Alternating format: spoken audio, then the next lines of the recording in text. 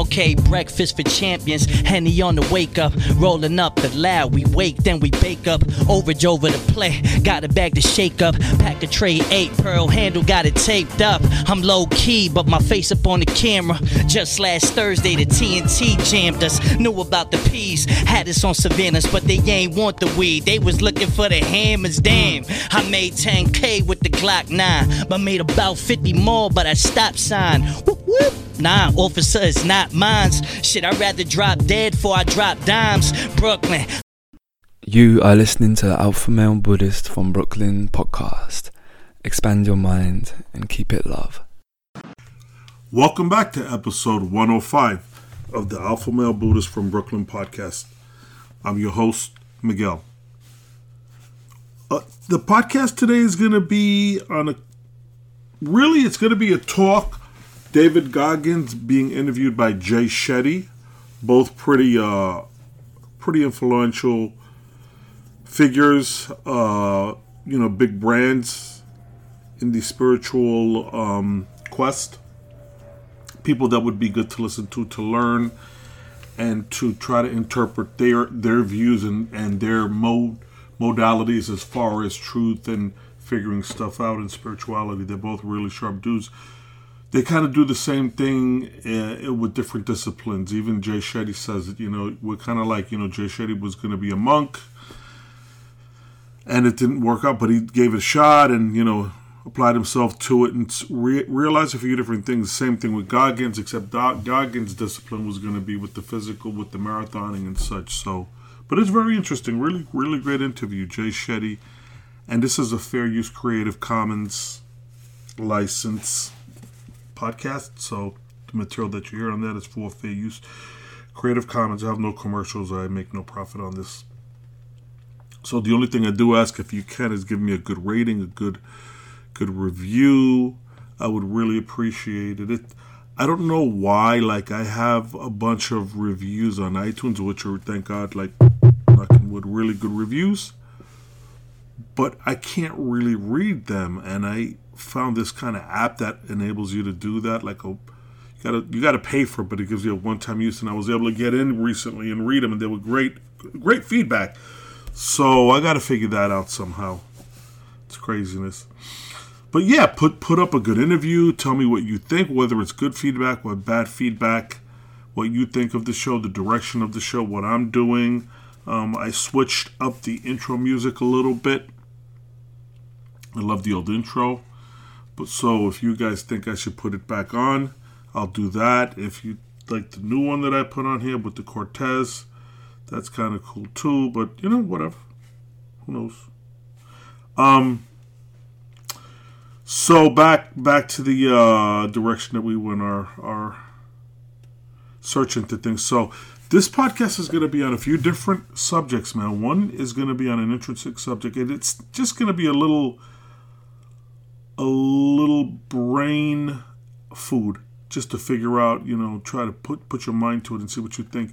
And, give me feedback too on what you think on this. If you have any ideas, even if you have an audio clip or something you want to put on this show, like, hey, here's what I think or whatever, I'll check it. And, and if it's edifying, I'll put it on, a little clip or something like that. I don't care, 10 minutes or whatever. I don't care.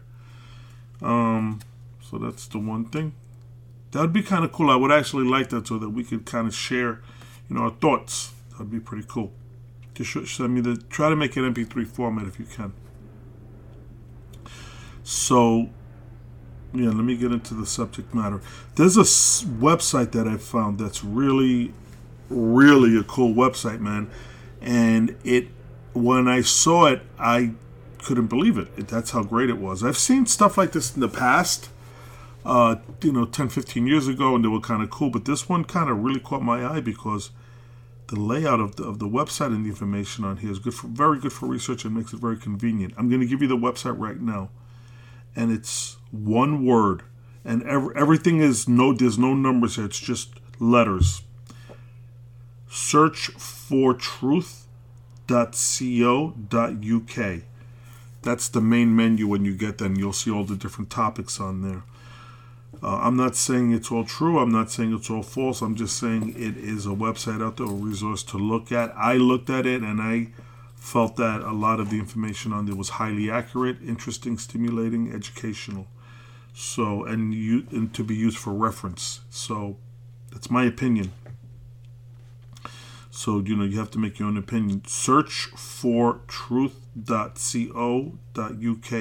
SCARCHFORTHETRUTH.co.uk. I'm just spelling it out.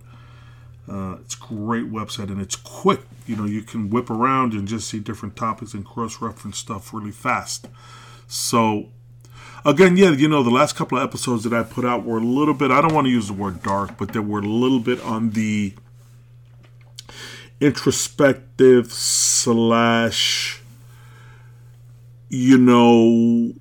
kind of going deep and dark a little bit, so with all the eugenics and everything like that, sometimes I go a little off the rails with that stuff, but it's truth, it's stuff you got to look into.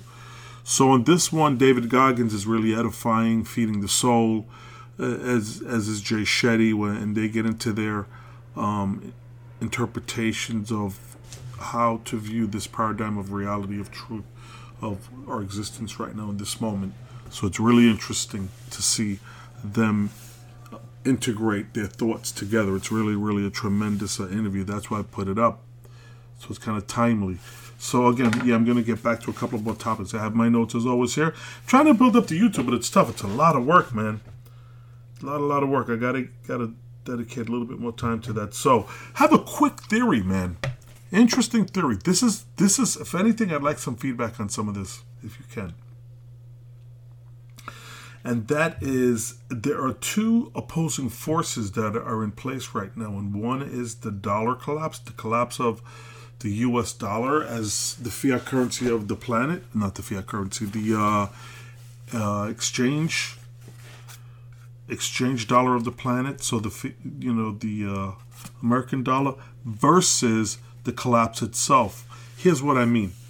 On the one hand, you have money that's being printed out of thin air right now, that's being created, zero interest, negative interest rate, and all that stuff. They're just basically printing money out of thin air. So it's paper, it's numbers on a keyboard. That's on the one side. The other side is the economic collapse, because there's a possibility, if you have to read between the lines, don't just go by the CNN news, go and look through Google and do different searches on different sites, financial stuff, YouTube, do a lot of research, go on Reddit. There's a big chance that this dollar could collapse because it's not really being supported by anything. And I forget technically what it breaks down to, but a lot of these dollars are sitting in accounts, and they're electronic, and they're sitting places, and they're not in circulation. And the normal guy on Main Street is not benefiting from the generation of all of these dollars. So it's just causing hyperinflation. Well, inflation technically right now, not hyperinflation yet. So it's really something to think about. So instead of just being a Debbie Downer, or just somebody talking about, being so down and stuff, it's great to listen to David Goggins, how the strength of his mind and the way he images things in his brain and the determination on what his thoughts on. He lays it out right there. He says it's within yourself, and you need to do it, and you need to find that space. And one thing that he keeps repeating in the interview, he says, you got to go back. You got to go back. And that's really what it's about. It's like, that's where you're from, that's part of what makes you who you are, and you need to get to that, because some people have issues with that stuff, whether for the good or for the bad. So that's something that you have to look at right out of the box, and you have to just take it all the way back, So he gets into it, how, the fears and the strengths and the weaknesses and everything like that, and it almost looks, and I'm just going to be honest, like if you watch it, you can check it on YouTube. It looks like he's almost crying.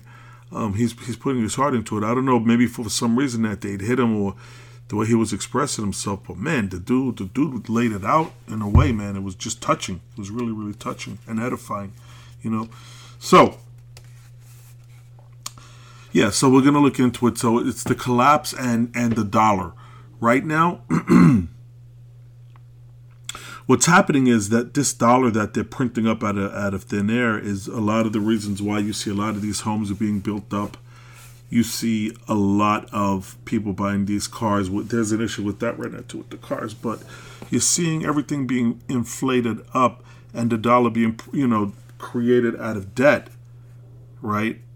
And these wars that are being perpetrated right now are all being funded by this illusionary dollar. People accept this currency, they accept this money because it's the reserve currency of the planet, so they have to. But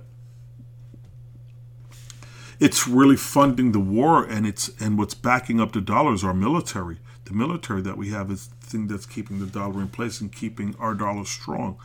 That's why you see it in such strategic places like the Middle East, where so much oil is exchanged, right, and piped around and stuff like that. And just ground itself sometimes is valuable for pipelines and just different strategic reasoning.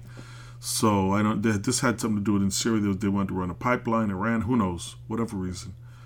So it's something to really take a really close look at, because we are, I don't know, we're just placing the value on the wrong things. We need to see what is really valuable. Like I said, the family and all these things like that. I just don't understand how come people. I don't know what the strategy is behind just doing all this to us. So we need to wake up ourselves and look into this very carefully. So this collapse between the dollar. I keep running back to the same subject, right? This collapse with the dollar and the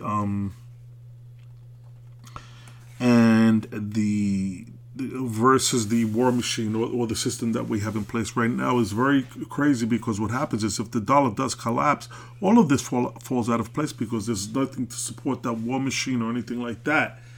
And it's just a matter of how this whole society is going to play out, because who's backing who and what's the regime or what is the political system that that's going to be put out there for us. It's going to be very tricky, trust me, because this power that is harnessed within this country and everything that it does, the government and everything like that, to a very large degree is harnessed from the dollar being the world reserve currency. So it's something to look at.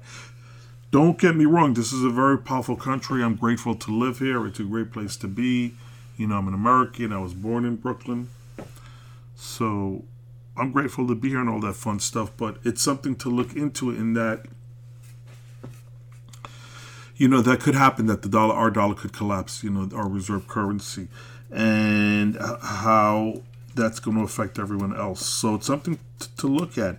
Is it going to make it? It seems like that's why right now the mainstream media and such, and there's so much brainwashing in place right now, where so much, what I see more than anything really is misinformation and misdirecting people from here to there. And that 3-card Monte, you have the shell game. You have 3 coconut shells with the little freaking piece of cheese under it, and they mix it up on you. You know what I mean? And then the cheese, because you're a little mouse looking for your cheese. So they're playing games with us. So something to really ponder as far as the timing on that. That's the critical part of that, are the patterns and timing on that. So, yeah, this is where I'm at right now. Thinking was, David Goggins is amazing, and so is Jay Shetty. They get into the power of the mind, pain, growth, fear. They really get into it. Also, check out that searchfortruth.co.uk website. Really, really awesome. And let's see what else we got here. Let's see. I'm just looking at my notes real quick. I apologize. Yeah. Oh, just a little housekeeping. Visit my website, alphamalebuddhist.podbean.com. I have some t-shirts on sale in my Etsy store. There's a link there. If you dig through it, you'll see an Etsy store. You'll see t-shirts, and then you'll see the Etsy link. I have that. I have all my shows on there. Show notes link on the right. I have it indexed, where if you click on a topic, it'll show you the episodes that address that topic. Because I do everything from Sumerian to battle rap to history, Hannibal, and I just do all kinds of stuff. 5G. I do everything.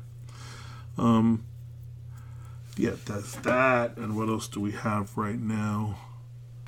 So, like I said, there is going to be an audio on here, right? I'm just speaking my part right now as far as that. Let's see. Yeah, in closing, just my thoughts. Coming into the summertime right now. This is June. And I think today is June 6th. Like June 6th. That's it. I'll tell you, as a matter of fact, let me check. I just got a new phone, so I'm kind of happy with my phone. It is June 7th. I just got the Google Pixel something or other that just came out, and it's really super nice. So I like it a lot. Coming into summertime right now, and it's time for growth and replenishment and for just abundance right now. That's the time that we're coming in right now, and that's the thinking that we need to have. And when I say abundance, I'm not trying to say material abundance, like a Ferrari. I mean abundance in the sense of the spirit and the growth and just the pure love of God's power for us, God within us, ourself, and God, the celestial, universal God, the photon type deal. So it's really important for us to just meditate upon that. Like I said, and I keep saying it every episode, and I mean it, breathe deeply, meditate deeply, and try to be as healthy as you can in all things that you do. Keep centered, and just stay deep with all that. Always, even as you're driving your car, just breathe deeply. It's always very, very important. Keep repeating that. So let's see what else we have. Visit my website. Give me good reviews. I would always appreciate that. Let's see what else there is. Anyway, so I'm going to put this audio on. I believe it's about an hour long. It's really, really great. Give it a good listen. And I want to thank you for checking into the podcast today. And namaste.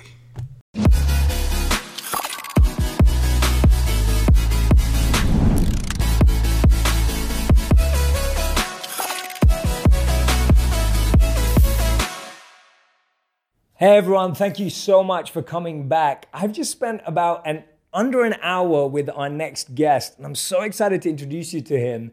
He's been called the world's strongest man, the world's toughest man, the world's fittest man. He's consistently invited suffering and discomfort into his life to grow further. He's someone with a phenomenal background. He's a former Navy SEAL, an ultra marathon runner, a triathlete. And today we're going to dive into his new book, which is called Can't Hurt Me, about mastering your mind and defying the odds. His name is David Goggins. David, thank you so much for being here. I appreciate it, man. Thanks for having me. No, I'm so grateful, honestly, and I'm so glad, we were just talking about it, I'm so glad that we got a moment to connect before, because I think this conversation would have been very different. It would have. I immediately walked in and, I sometimes look at people and what they have and, I'm like, oh, here we go again.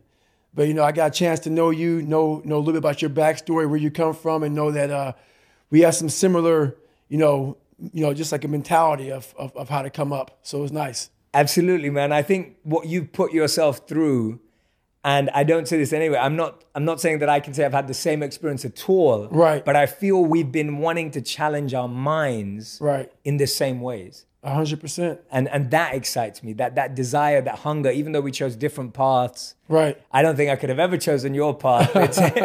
But we chose different paths, but we were testing the same parts of ourselves. Right. The mind is the one thing that we don't test enough. A lot of us are so afraid of that test, and that's the real test. That's where the real growth comes from is the mind. So absolutely, man. Yeah. Absolutely. So I've had a beautiful fortune of actually diving into this book this weekend. Great. And I have to say, and I'm saying this honestly, so I was just telling you this earlier, 2017 to 2018, I read a book a day. I read 365 books in a year. I made a video about the books I read and how I did that. And then 2018 to 2019, this year, I read a book a week. Right. And one of the things I've struggled with recently, and I'm saying this as a compliment to you, right. is that it is so hard to read a book that isn't an article or isn't an Instagram caption or isn't a short video, because we live in a world where we're constantly consuming content. Right. But when I picked up your book, the thing I loved about it is the amount of effort that you've been through to give us, I'm sure this was suffering too, like writing this book, the amount of effort that you've been through to actually give us detail on your life. And I just want to start there about the process of writing the book, because I feel what you've done, what a lot of authors have missed out on recently, is you've gone a step further to really do self-work to write the book. So in that book, it's a raw very humbling version of David Goggins. You know, I went down to the grassroots, to the soil, to the sewer of my life. It's the stuff that we don't want to talk about. It's the stuff that we don't want that person next to you in line knowing. And I had to have the courage to say it out loud to people. And so I was able to really go back and put so much detail into my story was we all have different things in our life that have scarred us. We want to act like those scars don't exist. So those scars, like, you know, if you go out and you get cut, that scar is going to be there on your arm. You can go down and look at that cut and say, oh, or that scar and say, oh, that happened from, you know, I was in the kitchen or what happened. We have the same thing on our brain. I have all these scars on my brain from growing up, from, you know, being abused, from suffering through life, from having a learning disability, from stuttering, from having just a really bad childhood. And so all those memories, I had to cut open that scar and go into it. And that was a hard process for me to do. Not only was that a hard process for me to do, for me to have the courage to share that with people, you know, because I'm the so-called toughest man on the planet. So they think. So for me to break open that shell and tell people, hey, that wasn't always me. You know, it's hard to do, you know, it's hard to do. So it was a tough process. Yeah, absolutely, man. I'm so glad you did peel that back. Yeah, because tough. it's so easy to live that title. Oh, yeah. But when you the fact that you had the courage to break down that title, right, to actually lay it out, it's going to open up the door for so many more people. Well, I had to do it because, you know, throughout this journey, I started becoming this new person. I started creating this new person. People started seeing me as this amazing superhero. In the back of my mind, I knew the real story. And I was like, man, one day you have to really share it. I'm like, man, but do you have the courage? You know, like, it's great to live right here. I've established this. People think you're great. Just stay here. Don't go back. Let's not go back. But the only way you can help people out is let them know that this is possible. So I had to go back and say, this is where I come from. Yeah. And where I come from is hell. Absolutely. And now when you go back, you talk about how your childhood was a nightmare. Right. Tell us about some of the defining moments in your childhood that actually framed that experience to being a nightmare. Well, my dad was a person that, he was an alcoholic. He was really big on being a powerful man. And he had two different sides to him. He had a side that once you left our house, so our house was the dungeon. No one knew anything about about the inside of that house. The inside of that house was horrible. It was evil. Like the evil monster came out to play. Wow. But once he left that house, he was the nicest person on the planet. So no one knew, who this guy was. So the scarring started happening inside the dungeon. And my dad didn't really believe in us going to school. He had a family business, and the family business was a skating rink and also a bar. So my dad owned, it was called the Vermilion Room was the bar, and the skating rink was called Skateland. So from the time I was able to walk, I was working that skating rink. And I worked it from like 9 o'clock at night until like 12 o'clock in the morning, pretty much. That's what we did. I'm 4 years old, scraping gum off the skating rink floor, doing stuff like that. Me and my brother and my mom. Once the skating rink was shut down, the bar would open up. The bar would be open from like midnight to like 4 o'clock in the morning, 3 o'clock in the morning. Once that closed down, we'd go upstairs and clean the bar. So by the time you work like this, I'm a young kid. It's time to go to school. So most time we didn't go to school. So we missed school a lot, but thank God for me. I didn't like school anyway. With a learning disability, with a stutter, I had white splotches all over my skin from being stressed out. Hair, patches of hair falling out at a young age. And once my dad got drunk, that's when the nightmare began. And, he'd get drunk and he'd get violent. And we got beatings quite regularly, probably at least once or twice a week. And the beatings weren't like, hey, I'm going to give you a whipping because you did something wrong. It was like, hey, I don't feel good today. And you would get beat for that. And my mom got a lot of the beatings, and it would just trickle down to me and my brother. So that foundation of life that I didn't have, that's how it started off for me. And it's progressively got worse. So when you have a horrible foundation, it's like building a house on a fucked up foundation. This is what you're going to get. Any kind of earthquake or something happen, the house is going to go down. Sometimes, it doesn't even take an earthquake. It takes a little windstorm. So that was me. I was just a little windstorm away from breaking. Yeah. All the time, a windstorm away from breaking, but no one knew it. I walked around like I was a pillar of strength at a young age. But that internal conversation you're having back here is this weak little kid, very afraid. And I think that's what makes the book very powerful, because I take you there. Yes. I take you to that spot of, I'm superhuman now, so you think. But a lot of people have a lot of problems that they can't overcome. Absolutely, man. And I definitely felt when you were diving into that I was reliving it with you. Right. And I think you do that so powerfully in the book, because it's hard for people who haven't had the same experience to envision it. Right. But you made that possible. But the other thing that you do is I think you're highlighting something that is so huge for us, that I genuinely feel that so many of today's challenges that we all face as adults are because of our childhood. When did you realize that your childhood was something that needed healing, that needed transforming as an adult? When did that come, when you were like, I need to go back there to transform, to change my experience? It happened when I could never get over the hump. I kept on feeling like I was getting over the hump. And then one little windstorm, small little windstorm would come by and push me back to scratch. I was like, why? Why am I not, I'm learning how to read now. I was a junior in high school and couldn't read that well, a fourth grade reading level, because I would cheat on everything. And I learned how to read. I learned how to write. I taught myself all these things, all these disciplines. But whenever the first real big challenge would come, that little windstorm would push me back in the hole. And I realized, man, I'm fixing stuff on a surface level. I'm all surface, man. I'm not going deep into the cellar of my mind and fixing the foundation of my soul. My soul is broken.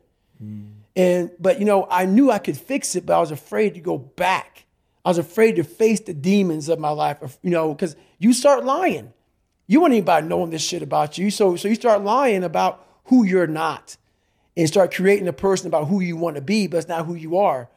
So that's when I started realizing, man, I'm never going to get over the hurdle. I'm always going to live on a surface level until I go deep, deep into the sewer of my mind to figure out and face all of these different demons. That's hard. It's hard. We all like social media. We all like everybody to see us for who we want to be. That's why we post beautiful things about us. That's not going to fix you.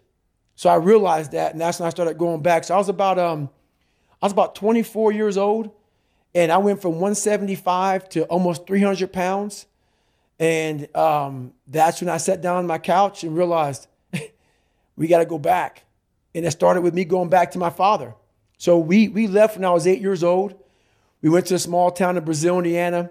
There's about 5 to 10 black families in a town of 8,000 to 10,000 people. And there was a big hub of Klansmen that lived in Center Point, Indiana. And I talk about that in the book. So the Klan marched on the 4th of July parade in 1995 in Indiana. So when you come from a messed up foundation like I did in Buffalo, New York, where my dad beat me senseless, and now I have that messed up foundation, and now I'm here being the only black person. I call it the only in my book, being the only black person. My mom's working 3 jobs. We're living in a $7 a month place. She's never at home.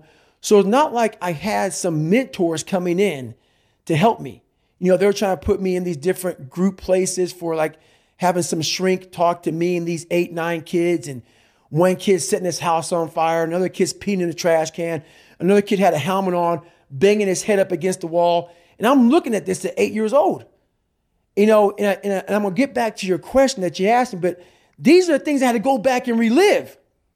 I'm 24 years old now, and I have to go back to all these things that no one knew about me in this group place where I'm in this place where these people are crazy and they think I'm crazy. And I'm looking at them thinking, I'm not crazy. You just don't know where I come from. I came from a place that truly damaged my mind, damaged my soul. And now I have to go back on my own to face this shit. So, at 24 years old, I sat there a lot of time. It was like one day I woke up and said, I got to face this. This haunting fucking voice in my head kept on saying, man, we got to go back. The only way we can go forward is to go all the way back. And that's very scary to do for everybody. Yeah. But the only way you're going to fix yourself is to go all the way back to the beginning, to your childhood, because that's where everything starts. And that's what's blocking most of us. All of us. Yeah. All of us. Everybody thinks it's, my God, like my marriage is messed up. This is messed up. You have to go back to fix all your problems. It all starts from the root, man. The root, yeah. The I root. was just about to say, we have to go back to the root because otherwise we're just dealing with the symptoms. That's it. Yeah. Yeah. And you cannot fix anything by giving it Motrin. You have a jacked up knee. The swelling may go down, but it's still jacked up in there. You got to get it fixed. You got to fix the knee. All those pills do, so, pretty much is just let the swelling go down. And you can live a little longer, but you're not fixing the problem. You're not fixing the problem. And I guess the most people don't go back, or all of us, like you said, we don't go back because we don't know how. Right. Right? Like Right. most people don't know how. Like, how do you start? How do you go back? And like you, and I love that example that we start thinking the issue is our marriage or our relationship right now or our Right. job or our career. And I totally agree with you that we need to go back, but we don't know how. Right. Now you start talking about in the book some ways in which we can start. How? Right. Can you tell us about some of those? So one big thing is the accountability mirror. You have to start with yourself. So what happened in my life was we start to get, I call it like the rucksack. A rucksack is a pack that you carry in the military and you put all your stuff in it. Your radios, your food, your water, all that stuff you have to carry in the military. That's your rucksack. It's a backpack pretty much. As you're growing up, we all have a backpack. Most of ours, hopefully, is empty, and what we put in it is all the crap we go through in life. That's what is in the backpack for the civilians, and we carry it around with us. So what you have to start doing is realizing that no matter where you're at in life, I got called nigger a lot. My dad abused me, learning disability, stutters, immaturity, insecurities, self-doubt, so much crap on top of me. So much stuff. I lied a lot to create friends. So much stuff was in my backpack. No one's coming back to help me. So it starts with that person in that mirror. You have to realize you are on your own now. And whatever else you believe in, I don't care what you believe in, but on earth, it's a very lonely journey. And it starts with the accountability mirror of looking at saying, hey, my dad who beat the hell out of me is not coming back. All these things are coming back. I have to face myself. And you have to own all those things that people may have done to you. Now it's yours. You got to own it. And it's yours now to fix the problems that people did to you. It makes no sense. It's not fair. I get it. But if you live in that woe is me mentality of guess what? My dad did this to me. My mom did this to me. People who bullied did this to me. You're going to always live right there. You have to figure out ways to move forward because you're not coming back. And it starts with the mirror. And I call it the accountability mirror in the book. Yeah, no, I love that. I'm glad you brought it up. Anyone who's watching, listening to this right now, I really want you to take this seriously because this is like what you're talking about, what David's talking about here is exactly why all of our suffering and pain that we're currently experiencing feels so tough and hard because unknowingly or knowingly, we are choosing to be stuck here. Right. Right? Exactly. Unknowingly or knowingly, whatever situation you're in, you're choosing to stay stuck because we don't want to go and unpeel and uncover. That's right. You don't want to break open that callus, that scar in your mind. You don't want to break, you have to break it open, let that blood flow. You have to let blood flow in your brain. You have to let all that stuff flow out. All that toxic stuff that you have trapped in there has to start flowing out now. So, like you said, you are doing this to yourself. Yes, people may have helped you get there, but it's now on you. That's a painful truth, though. It's a painful truth. Painful truth. Like all those people in high school and everything else, they don't know how you're going to end up. So you got to make sure that you constantly are rewriting your book. You have to constantly rewrite your book every day of your life. And these aren't just words I say. This is how I have to live. Like these are conversations I have with myself. And I say it everywhere I go. The most important conversation when you have with yourself. Yes. You live with it every single day. But most of our conversations are not the right ones. They're not the ones that are going to push us to the place we need to go. They're the ones that are going to keep us sitting in that toxic environment that you've helped create and everybody else helped create, and you just live in it. You live in that muck, and that conversation just plays in your head, and that becomes you. Decode some of that conversation that you started with yourself. Like, how does someone listening start that conversation with themselves? And what are the general transitions that you need to start seeing? So my first conversation when I was absolutely nobody. And that's one thing you have to say. We live in a world now that's so kind. We find the kind way around everything. Like, if you don't look good, I have to find a kind way of saying, I don't like your shirt. Right. That's not the approach. If that's the approach you're looking for, that book is not for you. Can't Hurt Me is not for you. The approach you have to take, at least I took, you take whatever approach you want. The conversation had to be a real, honest conversation. In the accountability mirror, guess what? I was fat. Don't find a kind word to say that, you know what? I've gained some weight. No, you're fat. When I couldn't read, not like, hey, you know, you have a learning disability. No, I cannot read. I have a 4th grade reading level. I'm struggling.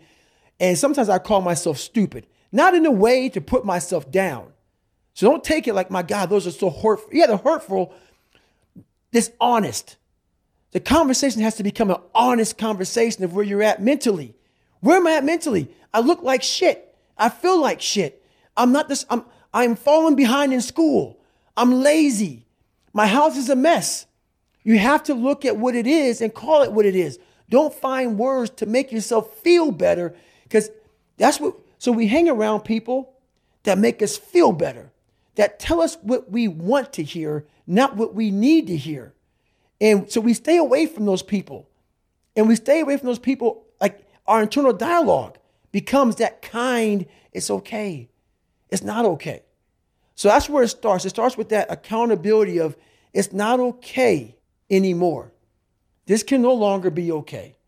And calling yourself out for exactly what you are and exactly how you need to fix it. That's where it starts. I love that. I think that's awesome. I think you're so right that so many of our conversations with others are politically correct. Exactly. Therefore, our conversations with ourselves are politically correct. And then we continue to feed the illusion. That's right. Right? We continue to feed it. Nothing gets solved by that, man. Nothing. And if you look at America right now, and I won't get off on this, nothing is getting solved because there's so much racism. There's so many things, and that's just one of them. We can't talk about anything. We are skirting all these conversations because if I say this, I'm going to offend a black person or a white person or a Jewish person or a gay or lesbian person. We skirt around the daggone problem. So we can't fix shit. Everything is like, well, if I say this on TV, I'm going to lose my damn job. We have to say it. We have to break the barriers within our minds, within the world. And it starts with yourself. It starts with yourself. You got to break the barriers down within yourself and just go there. You got to go to yourself. Absolutely. That was the honest conversation you had then. What's an honest conversation you've been having with yourself this year? Like because like you said, and I completely agree with you, it's a constant cycle. It's repetition. We have to keep doing it. So I talk about the repetition in my book a lot. Yeah. Got to get the reps in. So now my conversation is this. I never set out to write a book. When I was in the dungeon and no one was coming back to help me, I just wanted that reflection in that accountability mirror that I hated so badly to be something that gave me pride, to be something that made me feel. It's not about money. It's not about success. It's not about people. Oh my God, that's David Goggins. Sign my book. No. When I started this journey out years ago, it's about, I just want to learn to read. So now I'm at a place now where I see the possibilities of human potential. What are we capable of is the conversation now.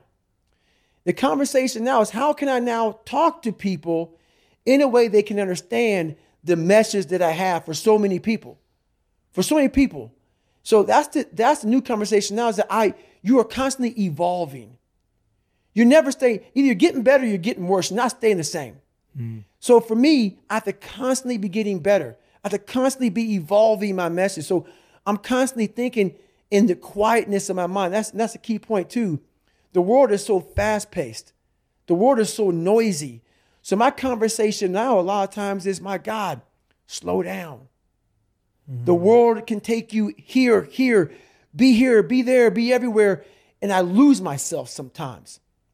So I catch myself in the airport. I catch myself in the plane where I'm writing stuff down. Okay, remember this, remember that. And I'm like, hey, hang on a second, Goggins. What got you here? This isn't what got you here. Slow the fuck down. Go back to the quiet place of that dirty mirror in that $7 a month place you used to live in. That's where you grew. So that's what I'm constantly reminding myself of. Go back to your roots. Now, I'm not saying go back to hell, but I'm saying don't forget where you come from. As you start to explode out of the gate when you become someone, my conversation is, do not forget your roots. Do not forget your roots. Don't let this become so big that you lose yourself amongst the noise. Go back to the quietness of what made you successful. That's the conversation now. It's a constant reminder of that. I love that, man. That's the mantra. Do not forget your roots. Repeat that again and again. And I have a meditation that I developed for myself to do that for me that I want to share with everyone because it aligns so closely in what you're sharing. So every morning I sit and I look at my intentions to do anything. So whether there's a new deal on the table or there's a speaking gig that I've been invited to do or whatever it may be. And in your life, it can be anything, whether you're starting a new business, you're writing a book, it may even just be an Instagram post for whatever it is. And I look at whatever my options are and I ask myself, which ones of these is a seed and which ones of these is a weed? Right. Because the incredible thing in our garden is that weeds end up looking like seeds and can confuse you. 100%. So often that thing that's giving you ego and pride and fame and control and power looks like it's amazing. Right. But actually it's just strangling you. 100%. So every day what I'll do is I'll look at the garden of my life and I will try and unweed my garden. So I'll look at everyone and be like, why am I doing that? And ask myself, why am I doing that? And if the answer is not love, compassion, empathy, growth, right, personal push, sacrifice, service. If the answer is the opposite, greed, money, power, fame, if those are my reasons, right, then I have to take that weed out. 100%. I have to pull it out because if I don't pull it out, that weed's going to keep growing. Right. And one day it's going to be so big, right, that I wouldn't even have seen it. Exactly. And so I'm with you, man. And that's why when I walked in here, the first thing I do is I want to know the person because there's so many people right now doing exactly what we're doing. What turns me off so badly is I see so many people out there trying to motivate people, inspire people, help people find what's going to drive you. I see all this shit. It's all fucking a bunch of shit. And I walk in, I see it everywhere. Everybody's got this going. Everybody's got a new podcast, this about I'm going to help you find yourself. They're not living it. They're not living it, which is why I look at people, I'm like, what are you about?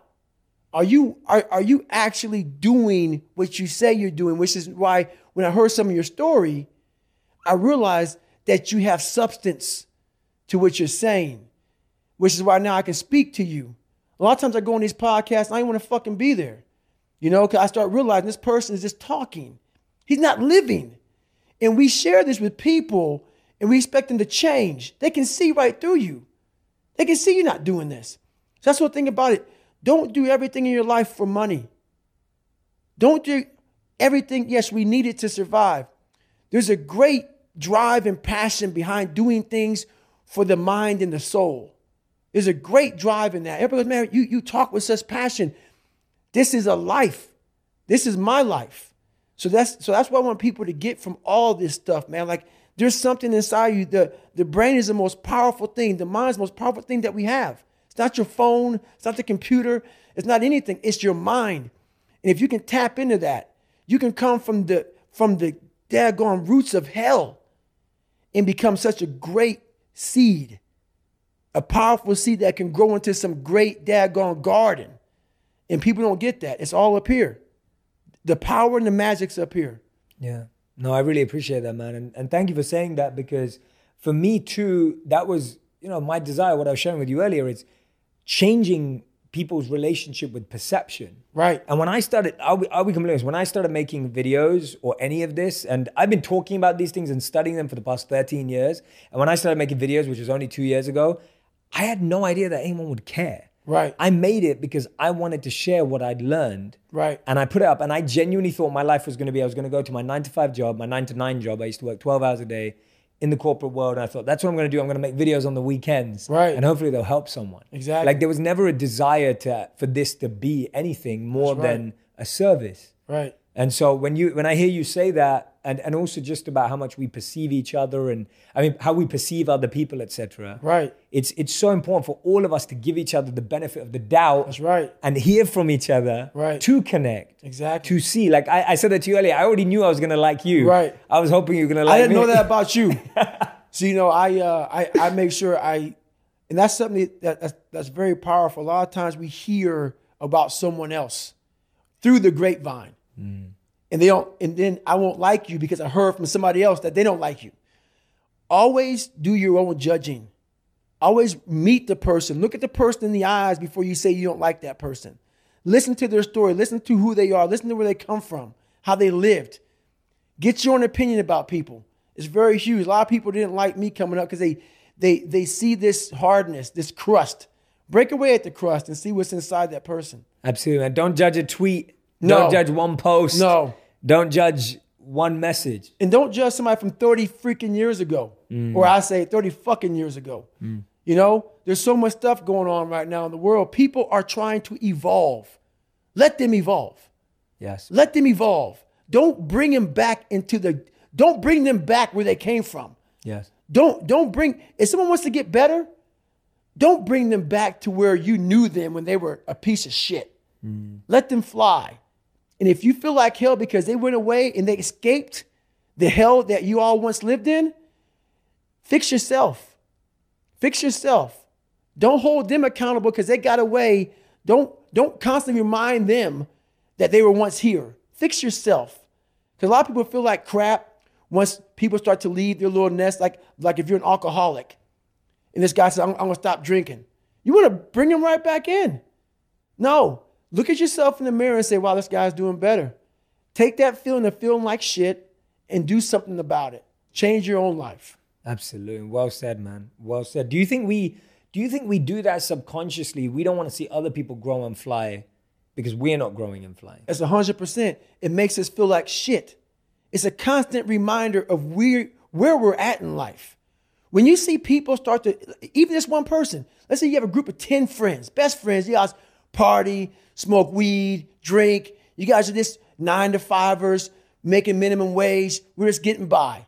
Like Good Will Hunting. You watch that movie? Yeah, absolutely. Love it. That guy wanted to stay there. Matt Damon wanted to stay there. You know? Ben Affleck was like, no, man, get the fuck out of here, man. That's the kind of people you want to be around. And those people, very few people like that exist in those crowds because you are a constant reminder of who they are now. This guy got out. Now, every day I wake up thinking, God, I'm a piece of shit. I'm a piece of shit. But I don't have the courage and the strength and the self-discipline to do what he did. So it's a constant reminder. I don't have the courage, but you do. You do have the courage. You just got to find it. Absolutely. You got to find it. That's the hard part. Yeah.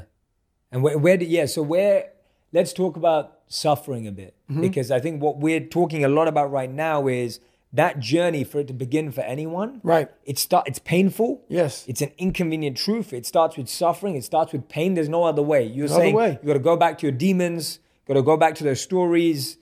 It's suffering. How have you changed your relationship with suffering? Because I think everything's a relationship, and your Right. relationship with suffering fascinates me. Right. So I want to know, how have you evolved in your relationship with suffering and discomfort? So think about it. When I say suffering, people cringe. People, that's the one word, whenever I post about it, people cringe. It's not about suffering and how people may look at suffering. Like you have to just go to a place that's just every day of your life is suffering. You have to tap into suffering every day of your life because we have so much scarring that we have to clean up. You have to look at suffering as almost like I look at failure. To succeed, you must fail. In failure and in suffering, all the answers are in there. All the answers to all the test questions. The test is your life. All the answers are in there. You don't have to live in suffering and pain and failure all the time. You have to learn, I need to visit it. Like people hate working out. You're only going to visit working out maybe an hour a day. 23 other hours of the day, you're not in it. But how you become in shape is you must visit suffering, visit working out 1 hour a day. Visit suffering 1 hour a day. Visit your past failures 1 hour a day. The relationship with it is the answers are in there. They are in there, within the suffering. Go in there, and I call it the live autopsy. The live autopsy. How you find out someone died? They crack you open after you're dead. How you can live is do it while you're alive. Go back in your brain, crack it open while you're alive. Don't wait until you're fucking dead to figure out why you died. Do it while you are living. Go in there, go into the suffering, go into the pain of your life and say, why did this suck for me so bad? Why am I afraid of all this stuff? Why have I shut down the whole world? I guarantee I'll tell you why you shut down the whole world. It's in these nooks of the suffering within your brain, in the scarring, are all the answers to why you are on the couch feeling sorry for yourself. They lie within the scars. Visit them for at least an hour a day. Study them. And then you'll find out more about yourself. You will then grow. So don't look at it as every day I suffer. Go into it an hour a day. Learn from yourself. Learn from life. Learn from your failures. Learn from your insecurities. Learn from your self-doubt. Don't just say, I'm afraid to jump off an airplane. What makes you afraid of it? Study it. That's why I studied my mind. Why I became so powerful in the mind is because I realized I was weak. So instead of running away from the mind, I dove into it and said, what is making me weak? Oh, this makes sense.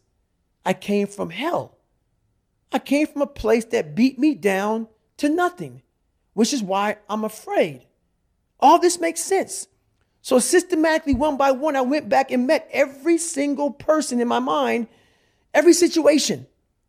I went one-on-one with them again in my mind and said, okay, let's now revisit this. And that's how you do it. That's how it works. Absolutely, man. I love that. That is brilliant advice.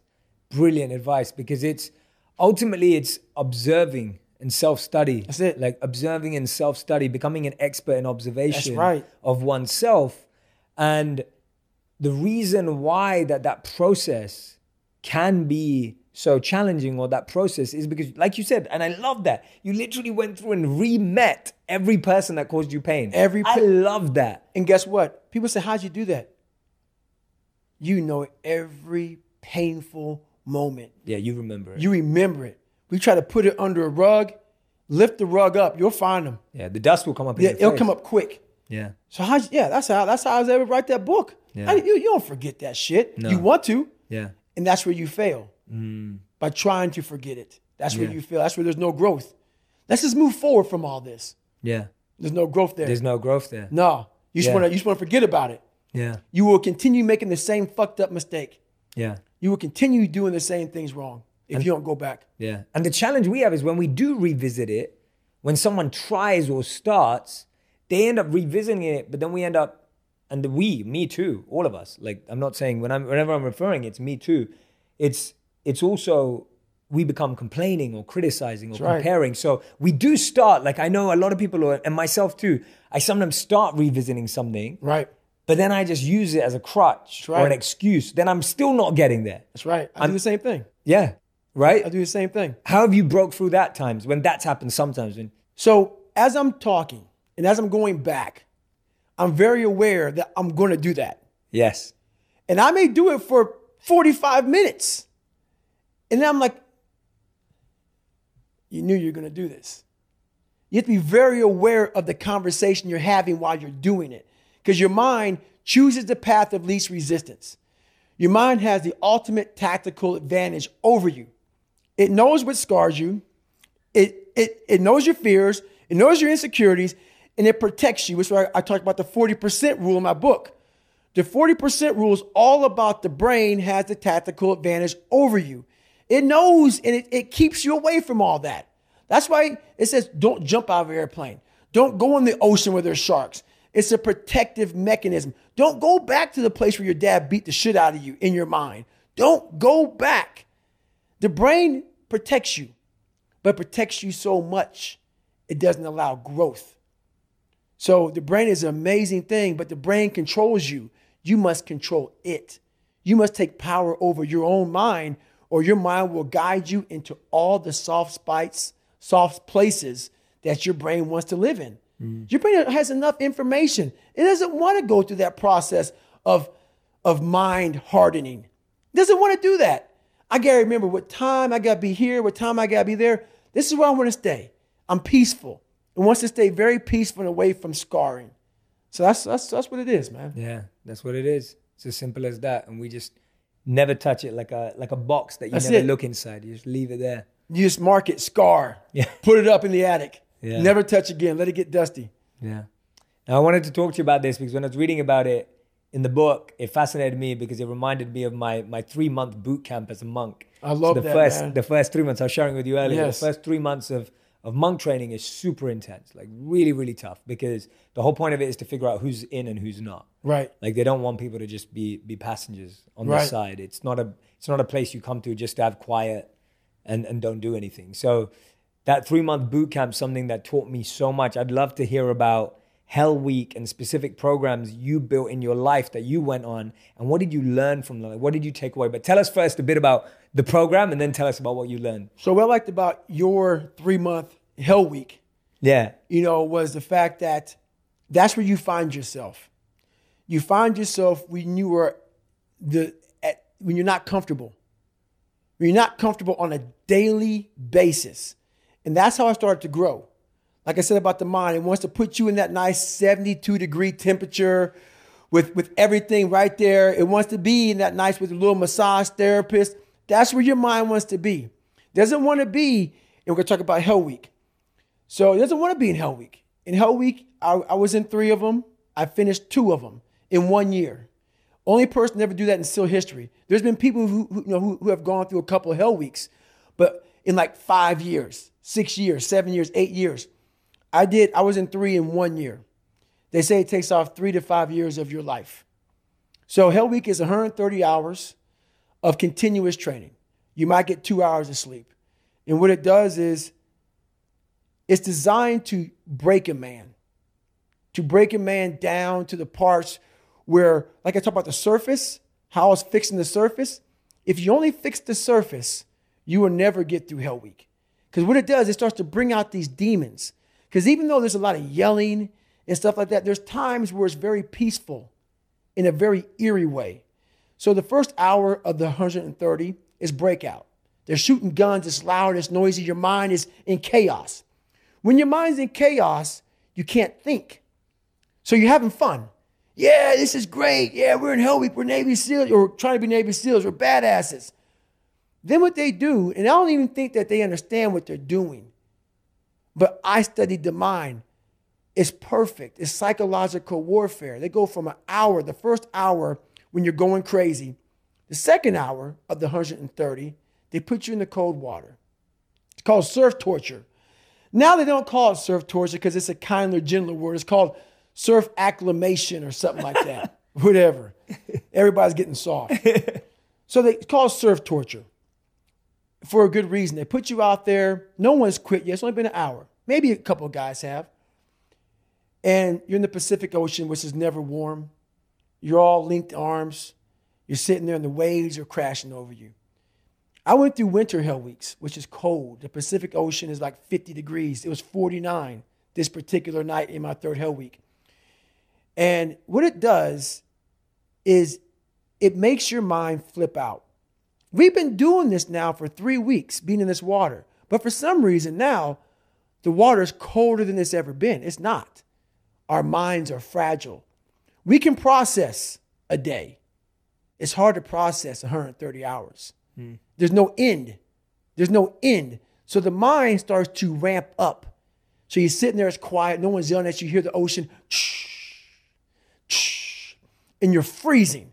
And your mind goes spastic, starts to think, I have another 129 hours. You're not going home, you're getting yelled at, you could be frozen. So you panic, you freak out, and you want to quit. What I realized about the mind is those people who can be in that time and embrace that time and be in that moment and not allow the mind to go to 129 hours on hour 1. It's the control that we don't have in our minds. It's the control that you had to have for 3 months when you're miserable, when you're suffering, when you're laying on the floor, when you're doing all the disciplines it takes to be a monk. You cannot think about the whole process. It will make you It will make you so insanely crazy. It's impossible. It's inhumane what I'm about to do to myself. You have to be able to break all these big, humongous, painful things in life down to the smallest molecule, because that's all the brain can handle. The brain can't handle hours and hours and hours of suffering, but it can handle right now. I'm in the Pacific Ocean and it's very cold, and this is what I'm doing. Don't think about the rest of it. So that's what I learned from Hell Week. That's what I learned from being in 3 Hell Weeks. That's what I learned from all the military. I went to Ranger School. I went to all these different schools to learn all of that, to learn how the mind processes. So I talk about theorists. I talk about practitioners. A theorist is a person who reads a book, doesn't do it, reads a book, learns about something, and then talks about it. A practitioner is myself. A practitioner is a person like me. I wanted to be an expert in the mind, a mental toughness guy, beyond mental toughness. The only way to do that, in my eyes, is to put yourself in hell. Put it in hell repeatedly. Repeatedly put yourself in hell and study how you process it. And that's how I was able to come up with all these different ways, all these different tools to slow the mind down in hell. Because the mind just speeds up. The mind wants to get out of the painful situation, the suffering. It can't process it. So that's what I realized by going through all these different processes of being in Hell Weeks. You know, is just that. I love that, man. How That's the mind amazing. processes in hell. Were you ever scared that you would lose the processing ability to be able to coach yourself through it? Were you ever scared when you were there? I was there's some times where the mind gets overwhelmed and you cannot slow it down.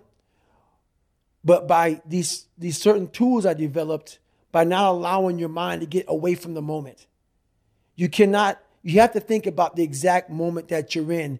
But I saw when I was younger, the moment became too big. When it became too big, I spazzed out and I would quit. But now I don't think about even like an hour from now, I'll be eating. I don't even go there. Because then your mind, no, we must embrace this, because now you have to be a leader in this moment. It's not about you just getting through it. I had 5 guys, and 6 including me, in my boat crew. Now I was the boat crew leader. So now another trick is this: if you don't think about yourself, there's no pain. Which can also lead to pain later on in your life. But in these moments when you're struggling, if you are a true leader and you're worried about your men or women beside you, your mind doesn't care how cold you are anymore. Your mind's only worried about taking care of the men and women beside you. So I started realizing, man, if I take care of these cats to my left and my right in the worst moments, my mind is no longer thinking about, you're miserable, David Goggins, get the hell out of here. You're thinking about, how was John? How was Andy? How was Sam? How was Pete? How are you guys doing? You're not thinking about me. So there's so many things you can do to get outside your own head to then allow your body to just be like, hey, we're just a machine. But you have to let your mind be able to process all these different tactics to do that. Take a different vantage point in life. When you are in the hell, you can't see the beauty of being in it when you're in it.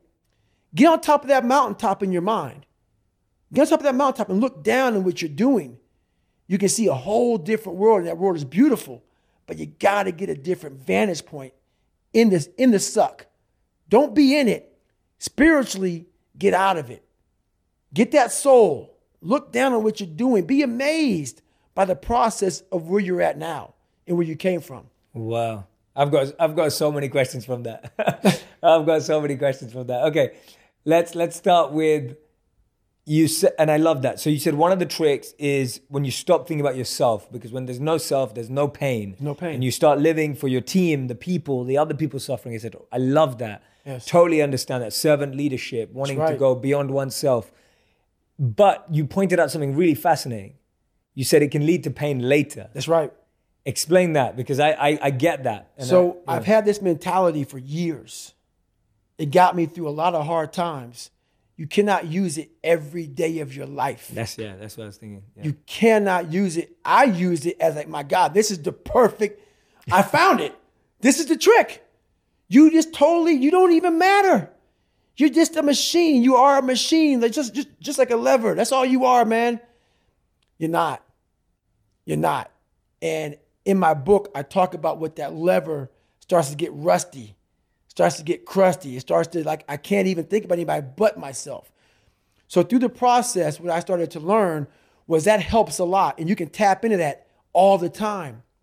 But you have to be able to heal yourself. You have to be able to recover yourself. It can't be something that you continue to do and do and do. There has to be a recovery process for your mind, your body, your soul, your spirit. Encompasses your whole body. So those are tactics, but those tactics must be oiled up. That lever has to be oiled again to go back in it. Absolutely. Yeah, it's not an emergency use, but it's used in specific moments, Exactly. knowing you can go back. And it's so true that for so many people who want to serve, it becomes the default. And I made that mistake myself. When I became a monk, it was because I wanted to wake up every day and serve. That was my goal. I was like, I want to wake up every day. I want to use everything I've been given to serve humanity. I just want to serve people. I just want to give. And I was just being that. Right. And so I would go through sleepless nights. I would push myself for weeks on end to go further for other people. And it was amazing because it felt fulfilling and it helped them too. But after a while, I was broken. I lost my voice for 6 months. I was eating out of tubes for 6 months. I was writing on a whiteboard. You know, it was just my whole life kind of crumbled. I was sleeping 14 hours a day then because my life kind of went to the other side. Yep. Because I'd worked so hard to just give. And I loved it. But in the process, I kills broke you. myself because I wasn't refueling. I wasn't That's right. renewing. That's right. Even though I was still taking, I was still meditating, I was still doing everything. Yep. I talked about that big time in my last chapter, Yes. how it just takes me to nothing, how I'm where you were at. You know, it's taken me 5 years of doing my meditation, my stretching, my eating right, my sleeping right. And you have to be on a constant reminder, almost like how you put a reminder on your phone, 15 minutes, you got this. That has to be in your brain. You've done too much. Stop. And what happens in life is that we start to see our lives become so successful. We're making money. We're doing this. We're doing that. I want more. I push harder. I'm all about pushing hard. Don't get me wrong. Obviously. I'm all about it. But to push as hard as you can, you have to be mindful of the machine that's pushing. It is going to end up dying. And then it takes years to get it back. So you lose that time. Totally. That time is gone. You know, I lost 5 years of I could be crushing it. Where now I'm just now back to crushing it, realizing, God, man, I learned the hard way. But that's really sometimes the only way to learn. Yeah, sometimes, yeah. Sometimes the only way to learn. That's how I've learned the best. Yeah. How do you know those indicators? So what are those indicators to know I'm pushing too hard or I'm suffering too much? Because it's hard to know, right? Everyone gets in the gym even once a week or whatever. And it's like, if you don't go often, you can feel like you're falling Right. apart after 10 minutes. Do me a favor. Go to the first. Yeah. Go to the first page of not my fault. Go to like the first 3 pages of that book. You see one sentence. Okay. To the unrelenting voice in my head that will never allow me to stop. Okay. The unrelenting voice that we all have. What happens to that voice? I'm going to answer your question. We all have a voice in our head. Some of us are very spiritual. Some of us are not. But we all have this voice and you're doing fucked up shit. This is wrong. Don't do that. The more you don't listen to that voice, the further that voice gets away from your head. Some people call it the Holy Spirit. Some people call it God. Some monks, whatever you call it. It's there. We all have it. It's the right or wrong voice. But the more we don't listen to it, the more that voice goes away. And the only voice you hear is yourself. When the only voice you hear is yourself, you're wrong. There's a voice that guides you through life. And sometimes it's guiding you in a direction that you don't want to go. That's usually the right place to go. It's that uncomfortable place. So that voice is always talking to me, but we don't listen to it. I listen to it. And when I start getting anxious, nervous, like we all know when we've done too much because it's telling us, I'm getting tired, I'm wearing down. But we go. I start talking to my fiance, hey, I'm doing too much. You start now, like I did in Hell Week, like I do all the time, the 1 second decision. It's that decision when your mind starts to get so amped up. Whenever you can't hear yourself think, you got to slow down. Whenever you're living off a schedule, every day's a schedule, you have no time for yourself. When you start, and we all know it, I don't have time for this anymore, I don't have time for that anymore. That's when your mind and your body are saying, Think about that. I'm neglecting my fiance. I'm neglecting my disciplines of life. I'm neglecting my reading, my learning, my workouts, my diet. When you start neglecting all of that, you neglect one of them. You can neglect all of them a long time. It's going to haunt you. When you start seeing that, my God, I haven't eaten right in a long time, haven't been sleeping right in a long time, it can only be one of those things to take you off. So I'm very aware of my eating, my sleeping, my disciplines of life. And when I started to get too far away from them, it's a hard stop.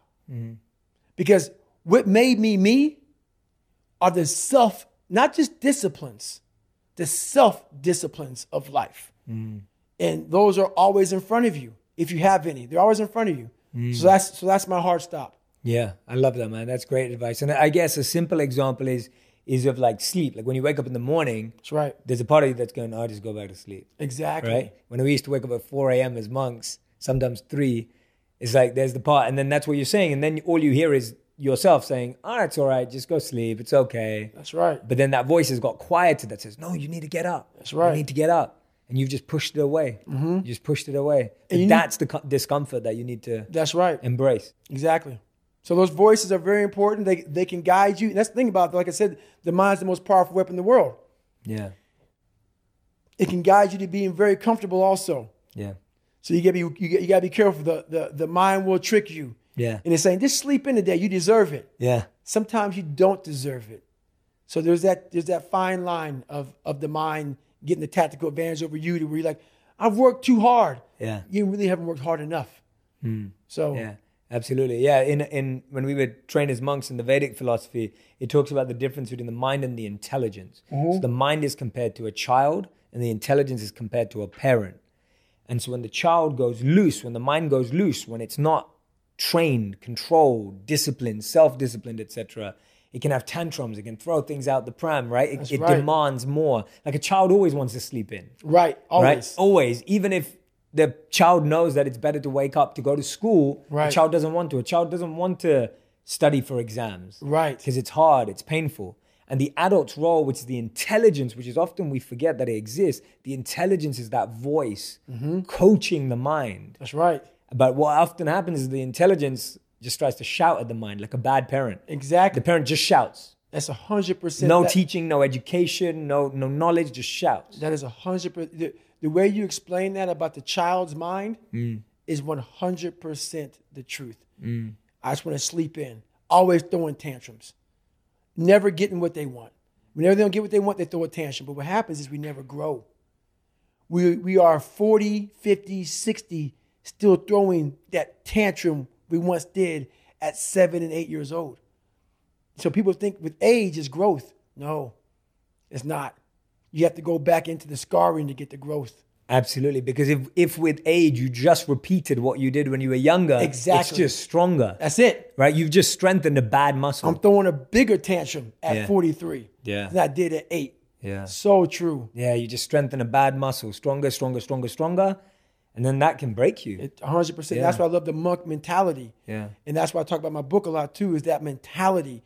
I'm not one, but I've taken a lot of the disciplines, the self-disciplines from that mentality to grow. Yeah, I love that, man. That's what fascinates me so much. And I'm excited for us to, this conversation is phenomenal and I'm loving it about your book. And I'm excited to have more offline conversations too, because that's literally why I did it. When I met monks who were living extreme scenarios, and when I look at you, I think about it too. You're an extremist. Right. In a good way. I'm saying in Right. a good way. Like, and when I became a monk, it was the same thing. I had to go to the edge of myself. That's right. Like I had to go to the extreme of myself 100%. to then realize where I could be placed.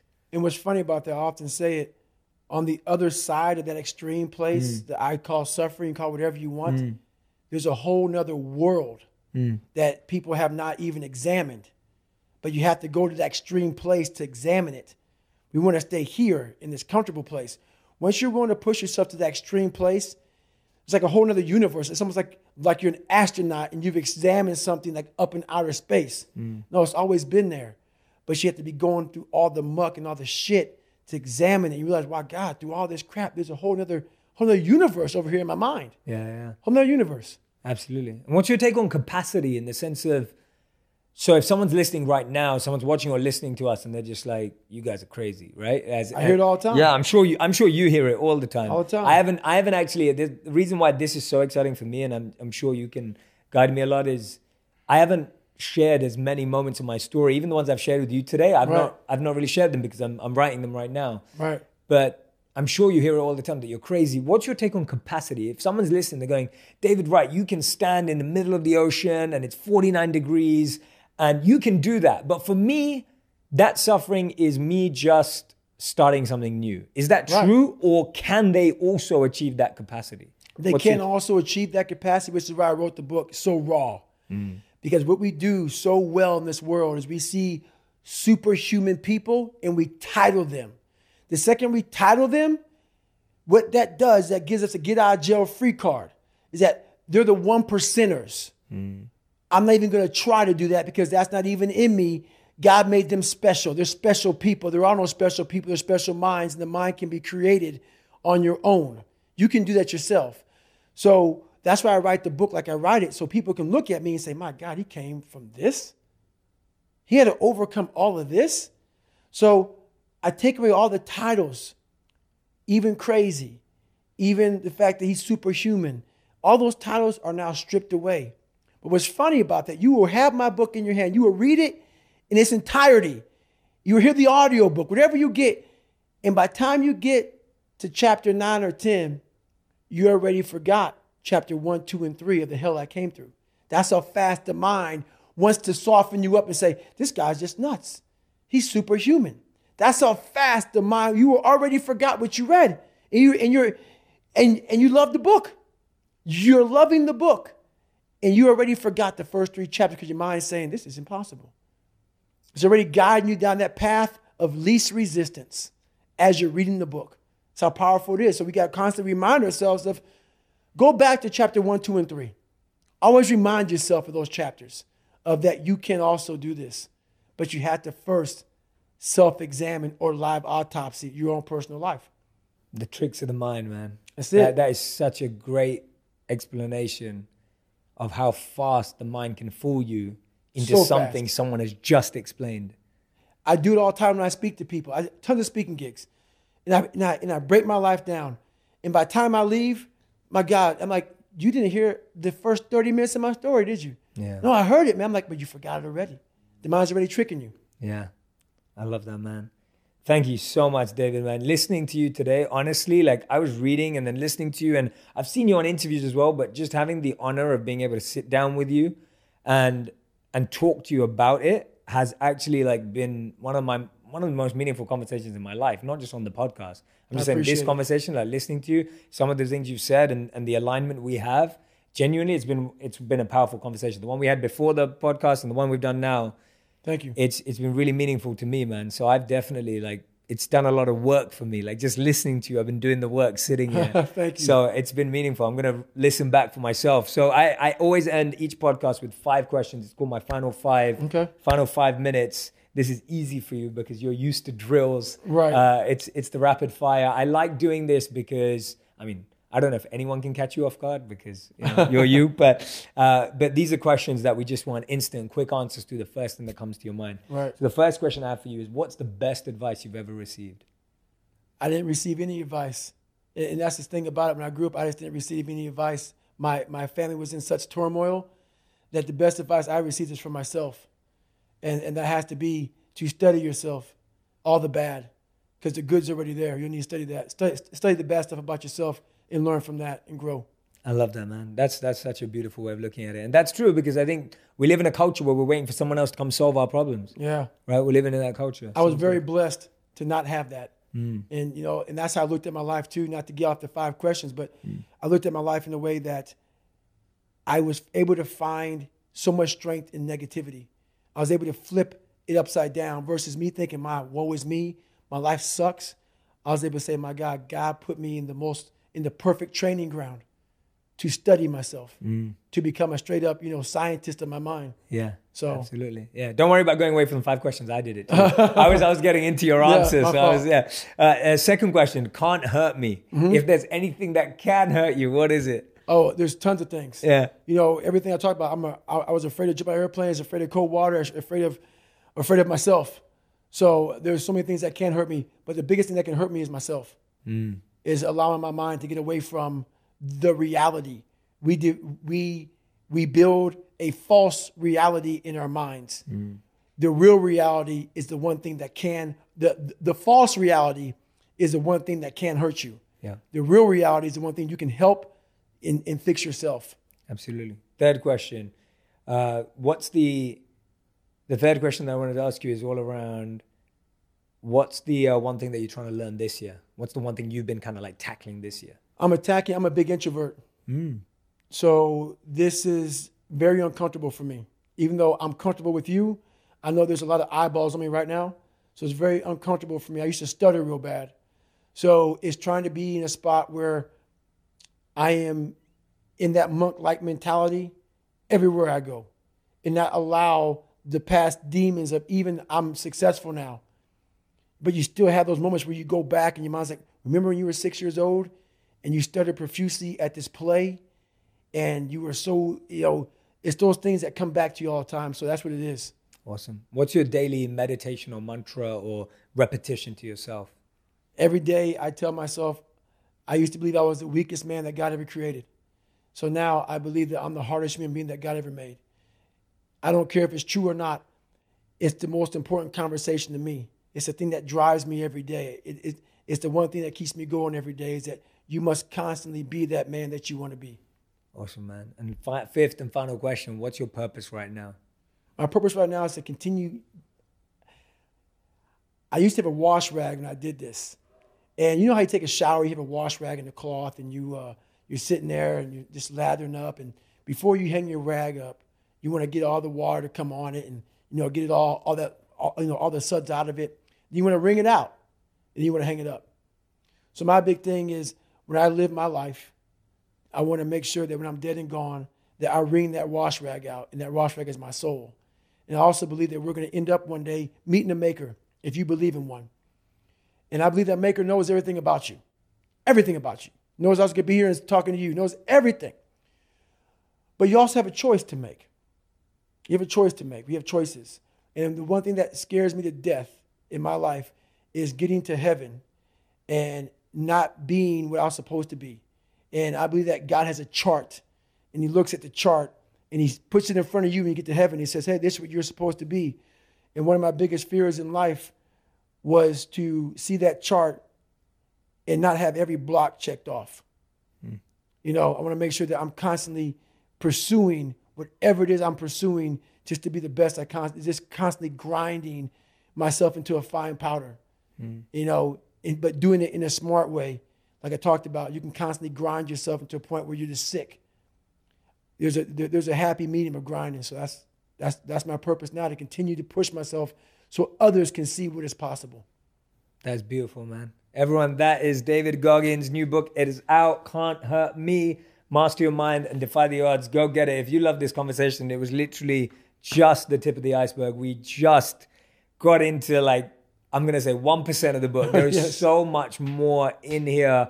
Personal stories, accounts. And the best thing is that there's challenges at the end of every chapter where there are practical tools and tips that you can actually do at home with your friends, people that you're reading the book with. I think it's such a powerful book in the way that it's written, in the way that David is so vulnerable, so open, hoping that you're going to go there yourself as well. I hope you're going to go there. David, thank you so much. Appreciate I'm genuinely it. so grateful, man, to meet you. Thank you. And the fact that you turned up on this podcast and shared in an incredible way, man. Thank you so much. Appreciate it, man. Thank you, man. Thank you.